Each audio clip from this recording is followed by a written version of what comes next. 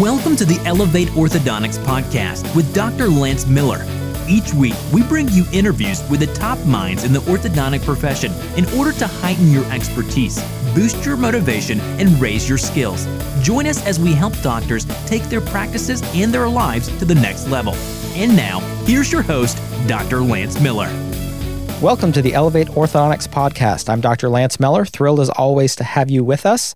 If you're a regular listener of the podcast, you'll know that you have to kind of listen to me as I give my updates on my favorite sports teams. And this week is no different as we take a minute to mourn the early departure of my North Carolina Tar Heels basketball team from the NCAA tournament. We got absolutely hammered by Texas A&M. We've had a good season, but, it's come to an end. So we're just hoping now that Duke doesn't win it. So, that's the only thing we can hope for at this point. I was honored this week to be presented in my community with a Trendsetter Award. That was an exciting opportunity for me to go and to be recognized for the activities that our practice is doing in supporting kids in our community. It was done through our local newspaper, the Keene Sentinel. And so if you're interested in learning a little bit more about me, I'll put a link to the article that featured me in the show notes, and you can read a little bit more about our practice and a little bit more about myself. But I know that you're here and you've tuned in today to hear Dr. Chris Feldman, our guest on the show today, who's just a fantastic orthodontist, a fantastic friend, and I'm really excited to bring him on the line here shortly. Before we do that, I wanted to spend a minute talking a little bit about financial versus managerial accounting. And boy, that sounds like a thrilling topic, doesn't it? There'll be many of you who know the difference between these two things, but for those of you who don't, I wanted to take a little bit of time to dive into why these are important concepts to understand. So let's start with financial accounting. Financial accounting is used to prepare reports that indicate the financial status of a business, and it's primarily for the outside purposes like applying for a loan or selling a practice or preparing tax returns. So financial accounting is backward looking and it's mainly for other people. And really, if you have an accountant who's working for you, this is really the minimum that your accountant should be providing. Some kind of historical statements, some tax preparation, these sorts of things. But there's another layer to accounting, and those of you with business backgrounds will know all about managerial accounting. And managerial accounting is used to make decisions about ongoing operations in a business. So, you could ask important questions like, what should my budget be this quarter for clinical supplies? Or what is my production per day? Or what is my average cost of acquiring each new patient? And these are all questions that could be answered through managerial accounting.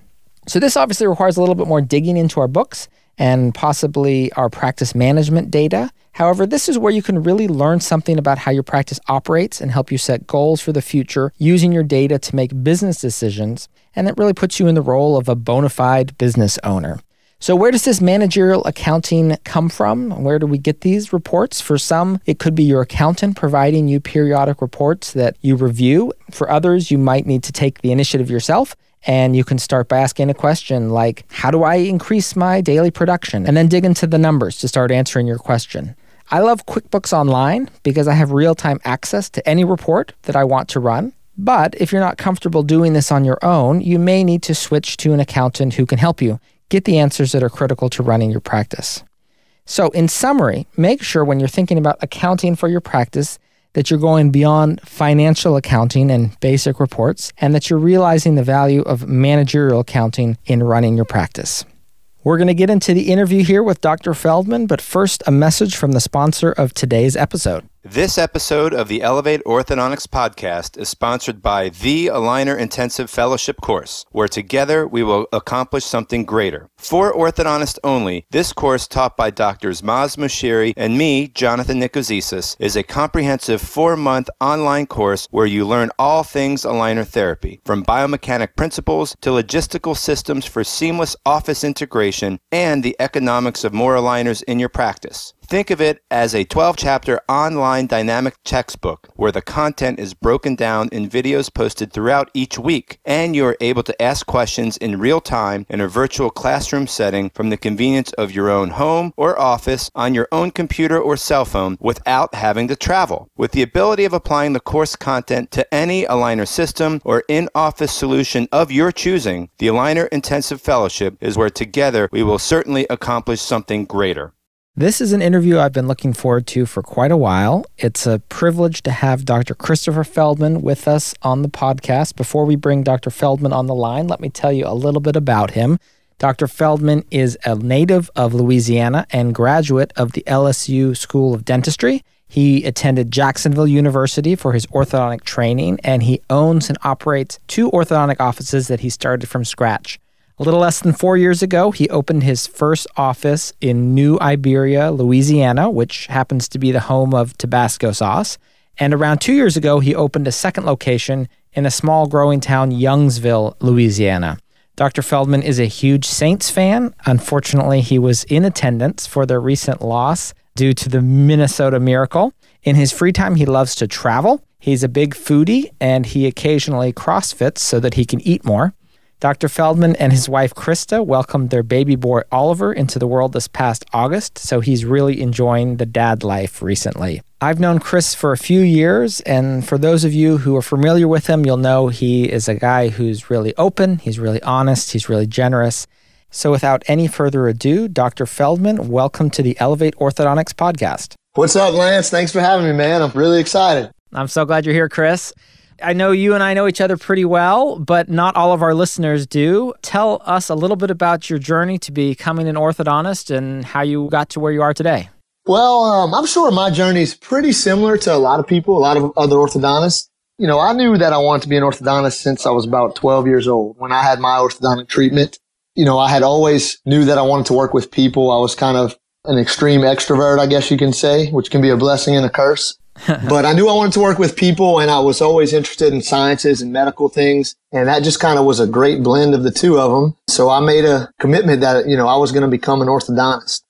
I'm sure we've all gone through this where every level of school, I can remember my teachers and my parents telling me like, okay, you know, you did well in this level, but next level, you're going to really have to buckle down, and it's not going to be so easy, and it's going to be tough. So it was in my mind that I was in almost like a competition.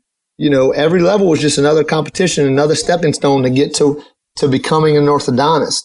And it was going very smoothly through college. I had a good time. I learned how to study, but I also had a great time in college. And luckily, I was able to excel. Dental school was a very rude awakening for me. I went in there pretty cocky, as some who know me could maybe imagine.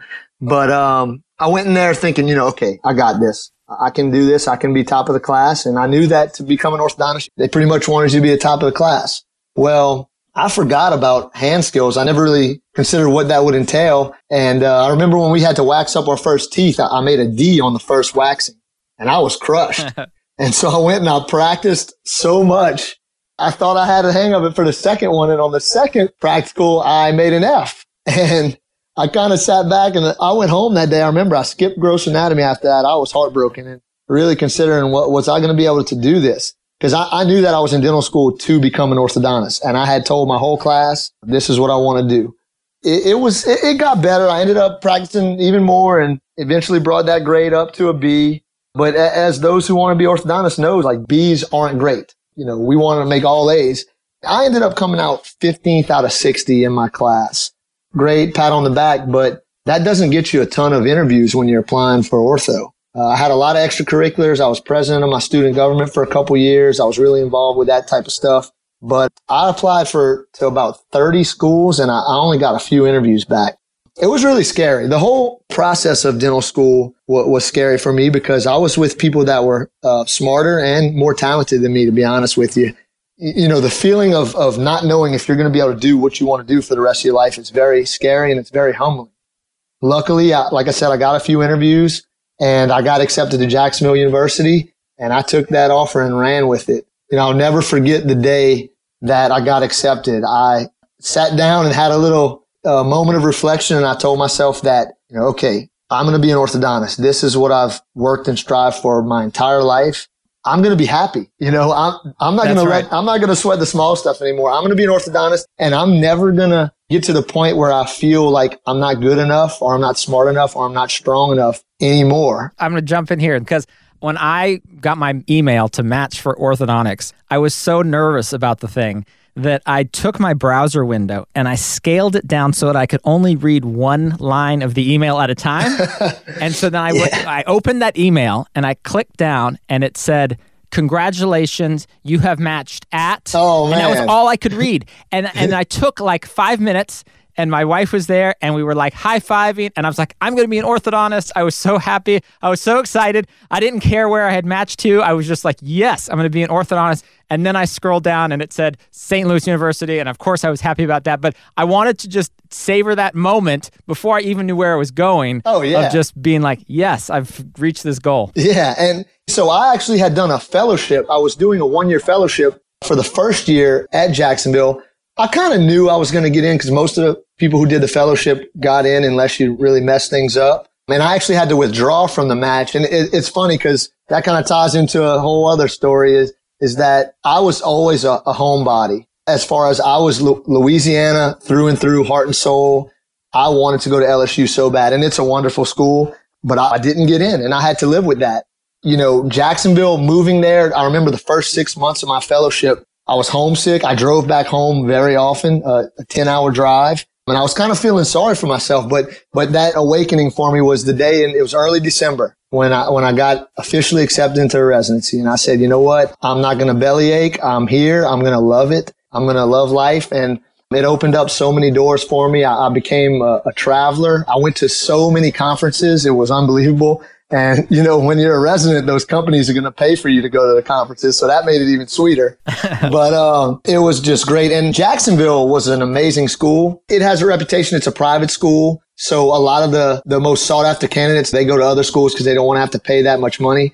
But let me tell you, the education I got was amazing. The clinic was so busy. And, you know, I knew that I was going home to start my own practice. So I wanted to see as many patients as possible, and it gave me the opportunity to do that. And I'm very thankful that I went there. Moving out of state and moving out of my comfort zone changed my life. And I got to throw in there a little personal thing is that, through my love for travel, I went actually with some dental school classmates to a trip to Las Vegas. And that's where I ended up meeting my wife. I met her there. She caught my eye and we talked and we hung out that weekend and we ended up doing a long distance relationship, and she moved down to Louisiana and now she's my wife and we have a child together, and it's been amazing. And maybe that wouldn't have happened if I hadn't been pushed out of my comfort zone. So I'm just blessed, I guess you could say. Sure. Well, let's talk a little bit about your decision to open a practice. Did you do that right out of school, or what brought you to the decision, hey, I want to do my own thing? I kind of always knew that. Once I got accepted to ortho school, once I knew I was going to be an orthodontist, I know I have a strong personality. I knew I had a love for my hometown, and there wasn't really a partnership opportunity there. Like I said, I wasn't looking back. Once I knew I was becoming an orthodontist, that confidence that I once had was back. I just did it. I don't know. I don't even really remember how, but I just, I've had a great support from my parents and my amazing community. That definitely helped to make it easier, but it was fun. I took everything in stride. It was great. I was just happy. I was an orthodontist. You know? Well, I love how you said you're an extreme extrovert. You talk about going to dental school, and maybe there are people that, are real book smart people, or have their study skills or their hand skills or whatever it is. But I talk a little bit about being a people person. I mean, I think that is the most important thing you could be as an orthodontist. Yeah, it's helped me out a ton. Like I said, it's a blessing and a curse. Sometimes I talk too much. But I love people. People give me energy. People give me inspiration. There's nothing better than people. I mean, what? That's all we have in this world, right? We have each other, Yeah. Some people, they'd rather go sit in their office or work on their systems in their office. But I agree that I feel like the days where I get the most energy is when I'm out there talking, interacting. But I have to remind myself, I think I'm not an extreme extrovert, perhaps. Well, you're even keel, man, and that's a great thing too. But it's funny. My one of my assistants the other day, I asked them. I said, "Can y'all kind of give me some criticism? What can I do better?" And one of them, she said, "Oh, I'll tell you." And I was like, "Okay." And you raised your hand pretty quick there. Yeah, I was like, "Okay, all right, go for it." But her answer was good. She said, "Well, sometimes when you're sitting at the chair, you're almost finished telling me what we need to do for that appointment, but then you'll see another patient come in and you'll get so excited that they're there and you're like, 'Hey, Jimmy, what's up?' And then we lose track of what I needed to do." And I'm like, "Okay, I'm going to have to work on that." But I guess I'll take it. If that's her worst complaint about me, or at least that's the worst thing she'll tell me, right? That's right. So yeah, Chris, in keeping with this, I'm on your Facebook page right now, and I can see that you've got 15,500 followers. I don't know of an orthodontist with more. Can you give us any thoughts or tips or, where's that come from? Yeah.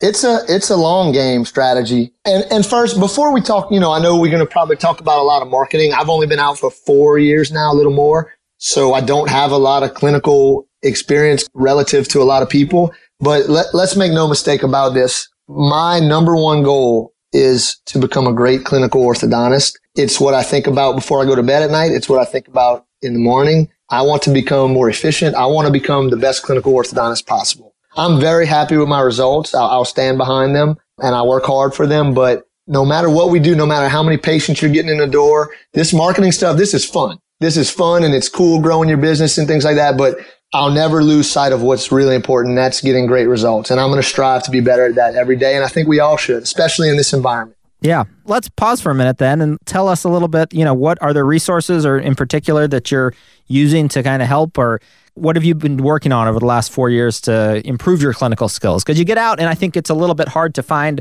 a direction or a mentor. Sometimes it's like, well, I want to get better, but I don't know how. What have you done?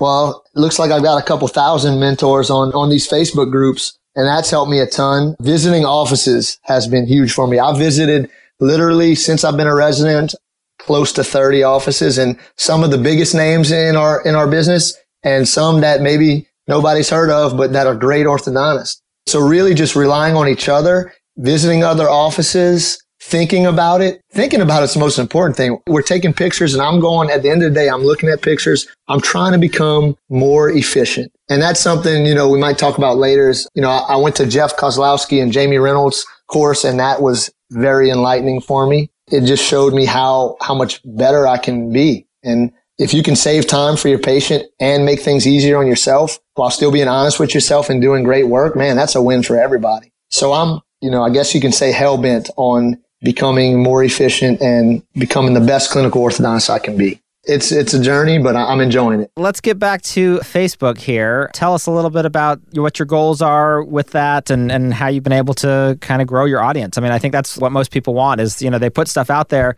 but if no one sees it, that doesn't really help anything.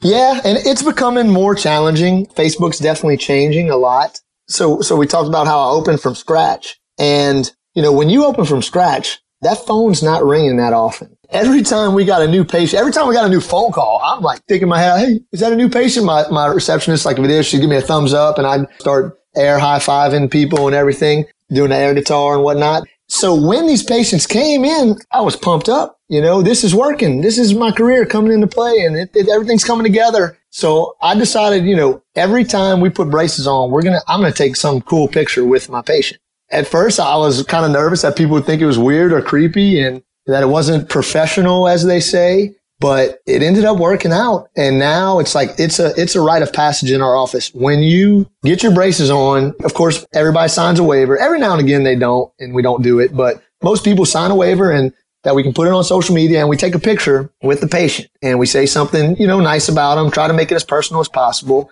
And yeah, that kind of just took off. Now, if we forget, like the patient's going to let me know, hey, you forgot my picture. Another thing when you're opening from scratch is you don't have a lot of money to buy a lot of artwork. So I had this big wall and I decided instead of putting artwork on it, we're going to put my logo on it. We're going to get everybody to sign the wall when they get their braces on. Of course, we're going to celebrate taking the braces off, but I don't have any patients that I'm taking braces off of yet at that point. So let's celebrate putting these bad boys on. We just try to encourage people to be themselves and we have fun taking these pictures. When people's friends see this picture, like, who do you think they're going to think of when they need an orthodontist? I think they're going to think of us. So it kind of started out just as a fun thing. And then it became like, okay, we can use this for some serious marketing. So that's kind of what we do. I've seen, and I've learned more about Facebook. I'm friends with Kyle Fagala. He knows all the technical aspects that I couldn't tell you about, but he and I talk all the time and about that type of stuff. So I've learned a lot, but really what I'm focusing on is just making sure people are happy. If it's something that they enjoy doing, it's going on social media. I mean, look, people put their dinner on social media, their workouts on social media. So everything that they love to do and everything that they're excited about, it's going up there. So, hey, let's make them excited about my office because that can help me too. So that's kind of what we did. I see a lot of orthodontists that seems like they hired a marketing company to put these silly like dental trivia up there, like things like that. And like patients, let's take a step back here. And I don't mean to be negative, but patients don't care how many times a day you should floss. They don't care what the ADA or AAO recommends.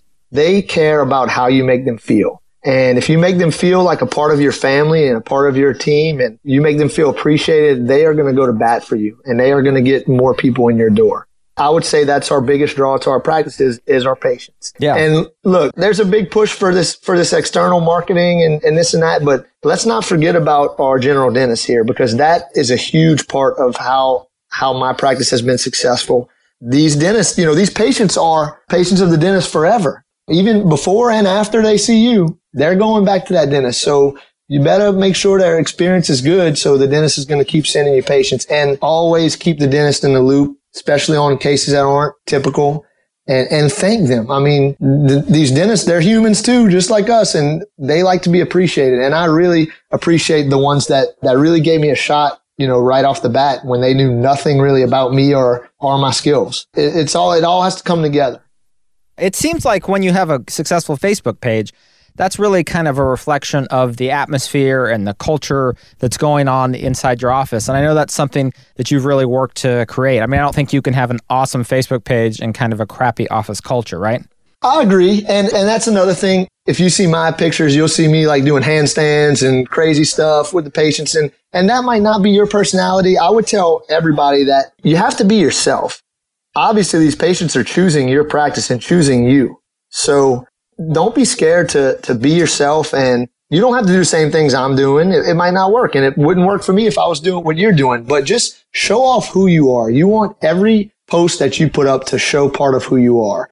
You're telling a story, man. You're telling the story of your life and what's important to you and what matters to you. So just make it good. And like you said, that office culture has to match what they see on Facebook. Because if they see all these crazy pictures on Facebook and you come in the consult room and you're like timid, then it's not going to work. And vice versa. If they see just these even keel, laid back posts with you with patients and you go in there like a wrecking ball, then they're going to know something's off. So you just be yourself. I remember when I first opened the office, I was like, well, should I tuck my shirt in? Should I wear a collared shirt and tie? Should I dress up? And that works for some people. Some people feel comfortable like that. But me, like, if I tuck my shirt in, I feel like I'm taking life too seriously. It's just not my style. So I started wearing scrub tops and tennis shoes. I actually, for a second, questioned whether that was going to lose patients for me. But it hasn't. I just said, you know what? I'm going to be me. I'm going to do what I want to do. And that doesn't mean you're less professional if you're not dressed as nicely or anything like that. To me, professionalism is how you make people feel and excelling at your job. And so that's what I'm trying to do. Sure. The other thing I've seen, Chris, that you've got going on is you're working with this photo booth, and it seems like you're getting some pretty good use out of that. My fear has always been I buy something like that and it would just kind of sit there like some of my other failed purchases. But what have you done to make that a successful investment? Oh, I'm glad you asked that. So the photo booth has been humongous for me in my practice. I use the photo booth from Digital Sign ID. I don't get paid by them. I don't get discounts from them or anything like that. But I do brag on them because I feel like they take care of me as a customer, kind of like I try to take care of my patients. The photo booths there's different packages. I think they run between $2,000 and $4,000. And then there's like a monthly fee for their app and support. I got the photo booth thinking that I would just put it in my office and it would be a hit. And it wasn't at all. People didn't just jump in it and take pictures. Yeah. But I've always felt like I want it to be a strong part of my community. And so when people ask you to go to events and donate things and this and that, like we've always said yes to donations, but we kind of try to one up and say, you know what? We'll bring our photo booth to your event. And that is where it can really be a hit. Last night we went to one. It was at a local school. They have a yearly spaghetti supper. We brought it over there. And I mean, over 100 children are in there taking pictures. I can't go to every one of them, but I am there at most of them. And I think that's also important. I mean, my team is great. They do an awesome job, but the doctor being there, getting to meet these families, I think can be very important. So I've gotten to meet so many people through this.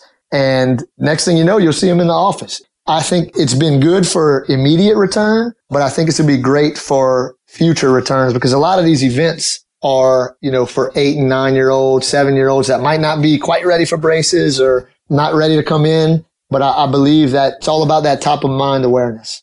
I believe that whenever they think about orthodontics, they're going to think about us if we made a good impression. Right. The actual photo booth, I don't mess with the printer. I have not printed one single photo. You can text the picture right to their phone.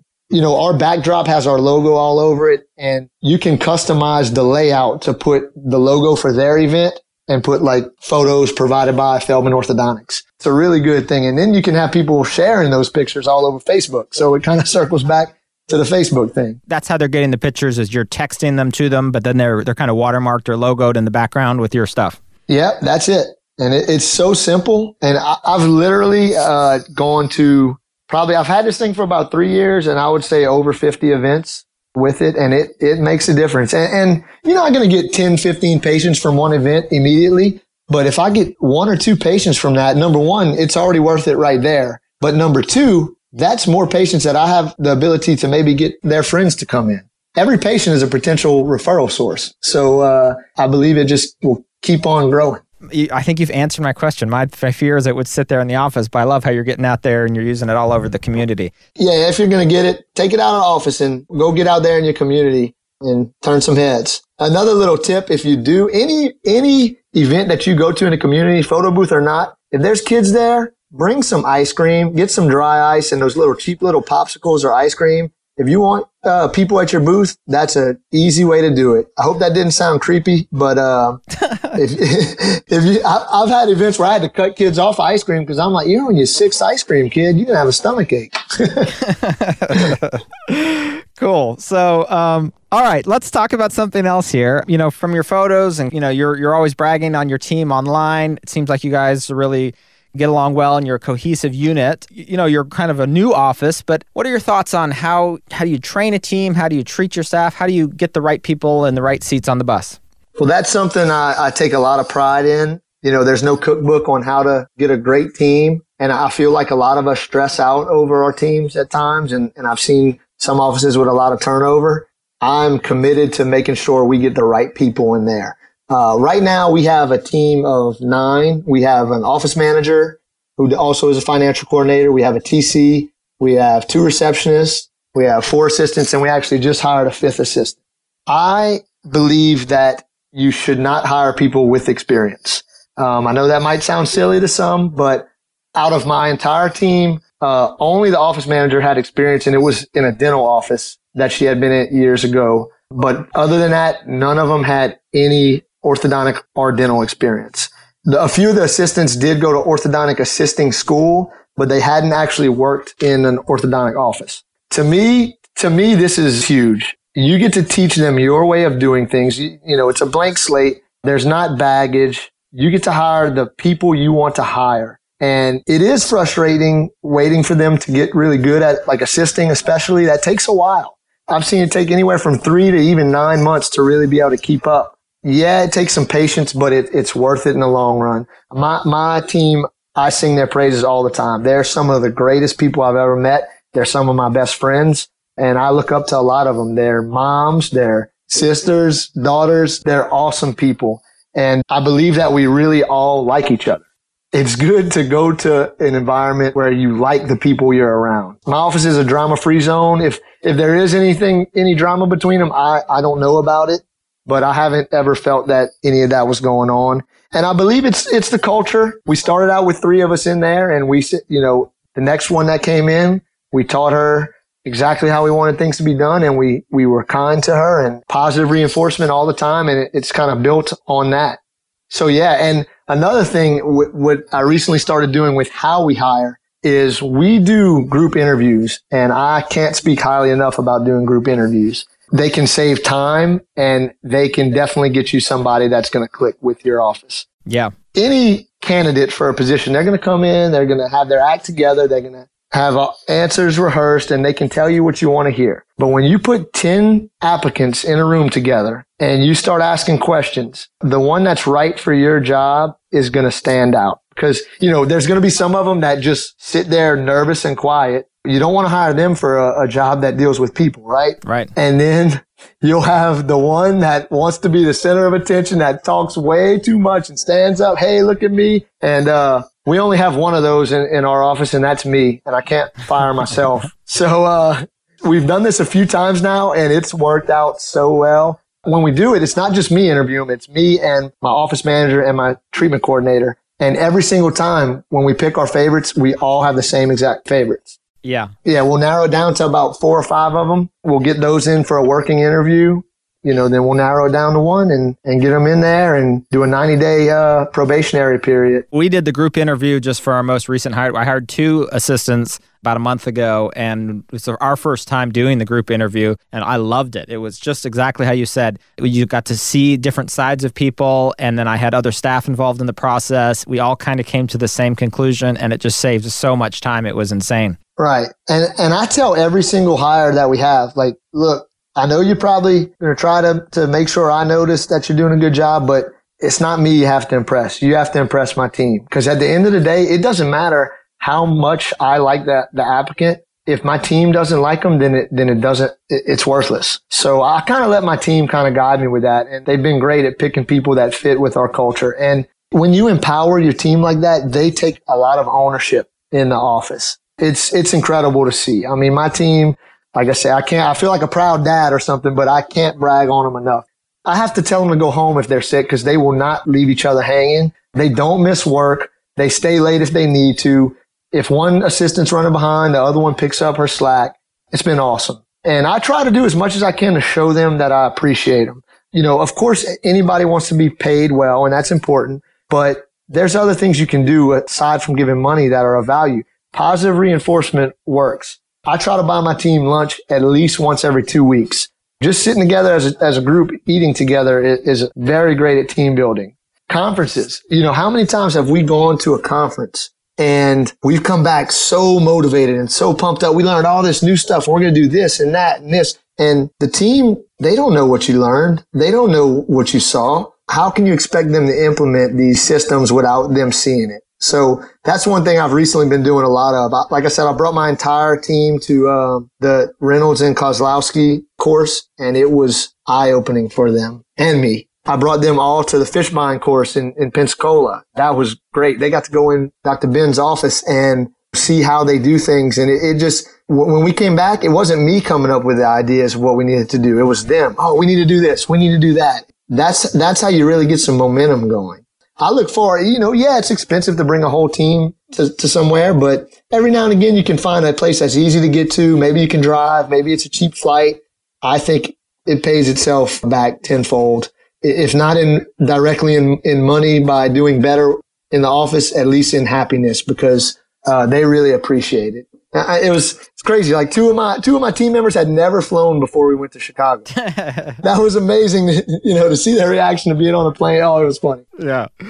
Cool. So let's switch gears here a little bit.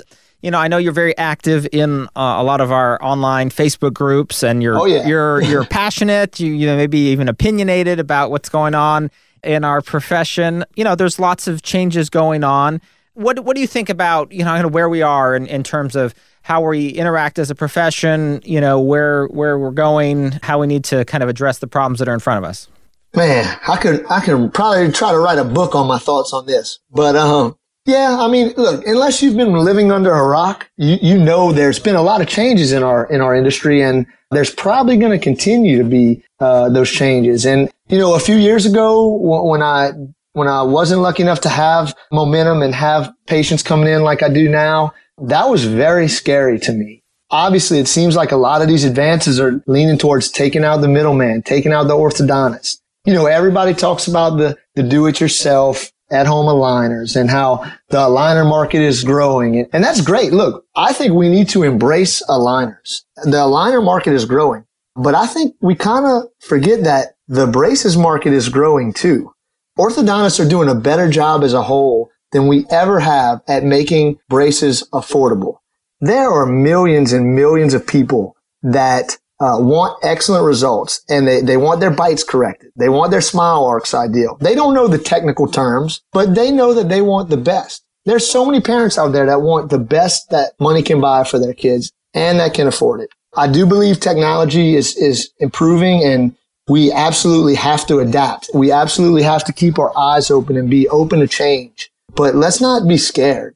there's only one person that's going to make or break your success. And more importantly, that's going to make or break your happiness. And that's you. It's not a product. It's not a company. It's not a competitor. It's not a guru that knows the future. And we're not all going down if we don't do X, Y, and Z. It's you. You got to wake up every morning, focused on what you're doing, know your purpose, and give it your all. And hey, let's not forget to smile. We're giving people amazing smiles. Don't forget to smile yourself. The sky is not falling. We are strong. Orthodontics is one of the greatest professions there is. We're not going anywhere. So let's just have fun and keep on rocking and rolling and learning and getting better and going on cool conferences and having a blast. You know? Yeah. I'm right there with you, Chris. This is awesome. And I think you're right. I think there are changes. I think things are coming, but I think that someone who's willing to engage with patients to deliver quality results, there's always going to be a place for that in the marketplace. And I also think that with the rise of aligners, I still think braces, I mean, what do you think? Do you think braces are still going to be a cool thing to have, or maybe is it only the cool kids get aligners? Well, look, we can always speculate, and the truth is we only practice where we practice. Where I'm at, the aligner demand isn't high, but there are certainly people who come in and want aligners, but people love braces. I mean, that's a status symbol and people like it and they like the colors and things like that. But, you know, even if everybody wanted aligners, the fact of the matter is everybody's not responsible enough to wear aligners. Adults or children. There's a lot of them. I mention aligners because I think some cases should be treated with aligners.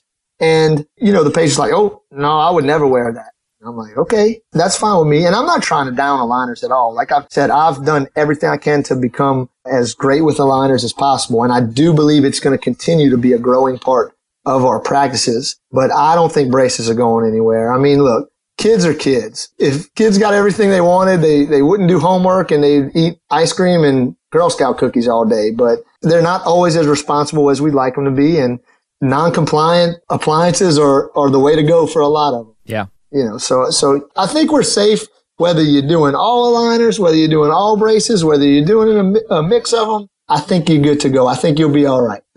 Let me finish with this. What advice would you have, Chris, for someone maybe who's in our profession, but who's struggling a little bit?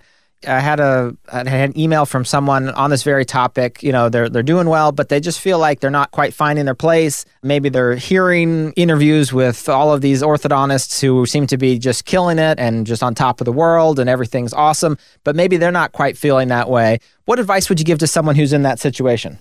Well, I think you just have to kind of evaluate what your goals are. I mean, let's face it, like we all can't be the top of our profession. You know, my practice is not huge. There's practices that belittle mine, but I'm happy with the amount of patients I'm getting. If I never grow anymore, I'll be okay. I just think we have to know what our goals are, how we want to live our life, how we want to treat our patients, how big we want our office to be, but also let's be realistic. If you're at a place where there's extreme overhead, there's places that you can get by with less overhead. So you don't have to start quite as many patients to get by. I don't think there's a right answer, but I think that all of our problems, every single problem we have, unless it's like a health problem or something like that, every problem we have is something that we can fix by really looking in the mirror and determining what we can do better. Maybe you're not getting as many patients because you're so focused on the clinic that you forget about the patient having a good experience. Maybe you're great with the patients, but you really haven't focused on your work. Your reputation slipping because you're not providing people with the best retention or best results. I just think we have to gauge where we are and why we're there and where we want to be. But we also have to appreciate what we have. In South Louisiana, there's been a big recession in the oil field. You know, we're very dependent on the oil field here. A lot of my patients come from the oil field. My best friend, in fact, his wife's having a baby any week now. He works 21/7, 21 days on, 7 days off in West Texas. You know, and look, he's got it good relative to some other people in this country. But to see him fight so hard for their family and work so hard, he's a stronger man than I could ever be. We can't take our jobs for granted. You don't have to have 10 chairs in your practice. You don't have to start 1,000 cases a year to be successful. For the most part, I think we're all successful. And if we're not really getting there, just look in the mirror, take a step back, figure things out. There's a change you can make that can help. And Lord, if I could help you, call me. If I could ever talk to you about it, I'm here for you. I can't promise I have all the answers, but I promise I'll listen. And I promise that we have an amazing network of very supportive doctors that have probably been through what you've been through. You can find one of them who has. And there's so many of them that are there to listen. And I'm so grateful that I've been involved with our community, with our orthodontic community, because it's helped me so much. So I would say it can help you too, you know? Absolutely. Absolutely. Well, great. Chris, let's jump into our lightning round here. We're going to ask 8 questions and get some quick answers from you. Does that sound okay? Sounds good. Let's go. All right, let's go. What's your go-to treatment for full step class 2s? Well, upper bis if the maxilla is too big, and Mara if the mandible is too small. Perfect. What's your standard retention protocol? Oh, man, I'm glad you asked this. Probably the best pearl I've learned on any of these groups is the clinical pearl, at least, is Neil Kravitz and Jeff Shirk's lower 3-3 with OrthoFlex Tech. I use those on every patient. So I'll go upper Essex, upper 2-2 with Bond-A-Braid if need be, upper 1-1 with 018 steel if need be, lower 3-3 with OrthoFlex Tech, and I'll put an Essex over both of them just so I know I've covered myself and done what I needed to do. Perfect. Belt and suspenders. I love it. That's right. Who are your role models or mentors? Oh man, I could talk for hours about this. Let me hit you with the quick and dirty.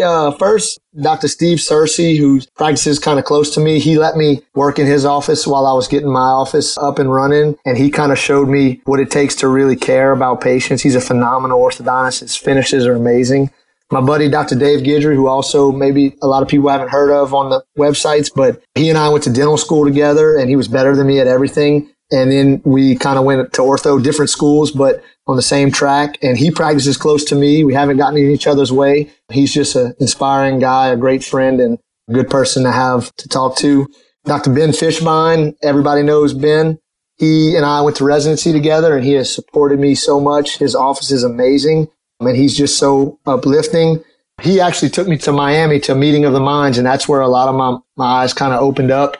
And at that meeting, I met my brothers Sheldon Salins and Al Jackson. We all live on different parts of the country, but we are great friends. We talk almost every day and text. I visited San Francisco to see Sheldon. I visited Charlotte to see Jackson. He's come to my house. He held my baby. You know, he's like a brother to me. And these guys, we always talk shop, can share anything we want, numbers, how we did this month, what's going wrong. The other day, Sheldon texted me. He said, "Hey, how's it going?" And I was messing with him. I said, "It's going terrible, man." And he called me immediately. And I was like, "Dude, I was just joking, but I got to go. I'm seeing patients."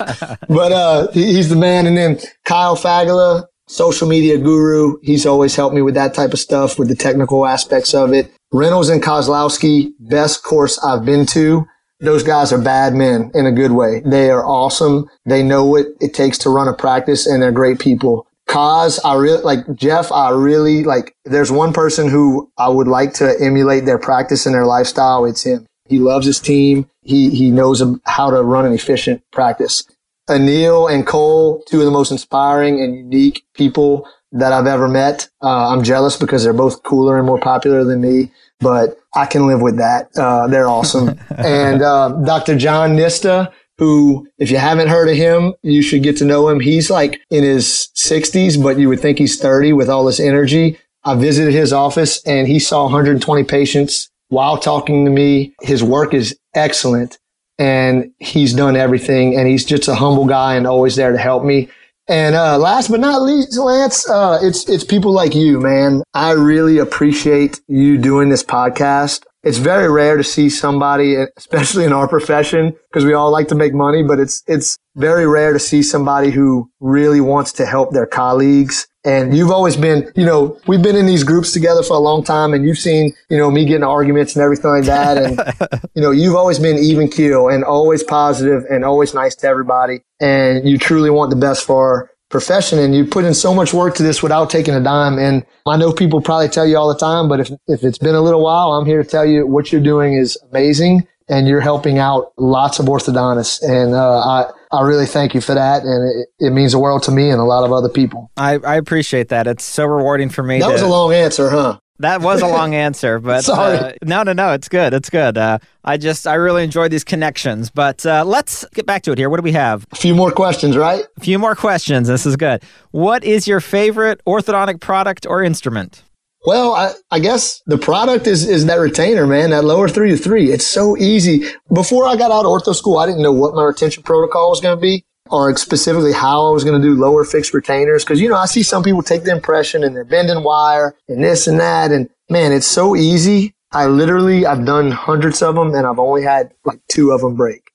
And then when you throw Essex on top of it, I think the lower fixed retainer does a great job of holding those rotations when it's bonds every 2, 3 to 3. But when you throw an Essex over, you can be confident that your transverse isn't going to collapse and you got your rotations covered. And look, let's be honest, a lot of those kids and even adults are going to throw away their retainers, but those fixed retainers, they're going to hold up. And they're so easy to place. It literally takes 2 minutes. And I've just looked this up for our listeners. If people want to reference that article, they can just Google Kravitz bonded lingual retainers. It's the first result. It's hosted on Neil's website, and that'll give you all the details on that. So I agree. That's a great retainer. It's legit. If you hadn't tried, I feel like I'm peer pressuring people here, but just do it. You got to do it. Once you do it, you're hooked. Chris, what's the best vacation you've ever taken? Well, I'd have to say my trip to Las Vegas where I met my wife. Either that or our honeymoon. For our honeymoon, we went to Paris. We went to South France. We went to Munich, which Munich was so cool, maybe because I love beer. But we had a blast over there, and we went canyoning in Switzerland. And my wife laughs at me because I was so scared of everything, rappelling off this 200-foot cliff. When they asked for volunteers to go first, she jumped up and volunteered herself, and I was sitting there trying not to pee in my pants. But it was a blast. It was a great trip. Awesome. What's one great book you've read recently? Man, Lance, I'd be lying to you if I told you I read often, because I don't. Well, with our new baby, we it's kind of I wake up at 4 in the morning, I go work out, I go to work, I get back later than I want to, and I have like an hour with my son. And I play with him, put him to bed, and then me and Krista hang out for a little while. And then it's bedtime, and it's time to start all over. And then in between there, I'm on Facebook reading a lot of Facebook articles and a lot of orthodontic stuff on Facebook. But I do remember Say Yes to Treatment by Landy Chase. Talks a lot about top-of-mind awareness, and that made a big mark on me. So Sure. Chris, what bracket system are you currently using in your practice? Armco Mini Twin for the win. I think they're simple. They're good brackets. They're affordable. I do use Damon every now and again when I think the case would run a little better on Damon. For me, Mini Twin is the way to go. And I use Damon wires. I like large arches because I know I'm holding the transverse, at least trying to with Essex. I feel like that's a good combination for me. And what's one area of orthodontics that you want to learn more about? TMJ. I think, sometimes people come in with these weird TMJ problems, and, that's just something I would like to expand my horizons on.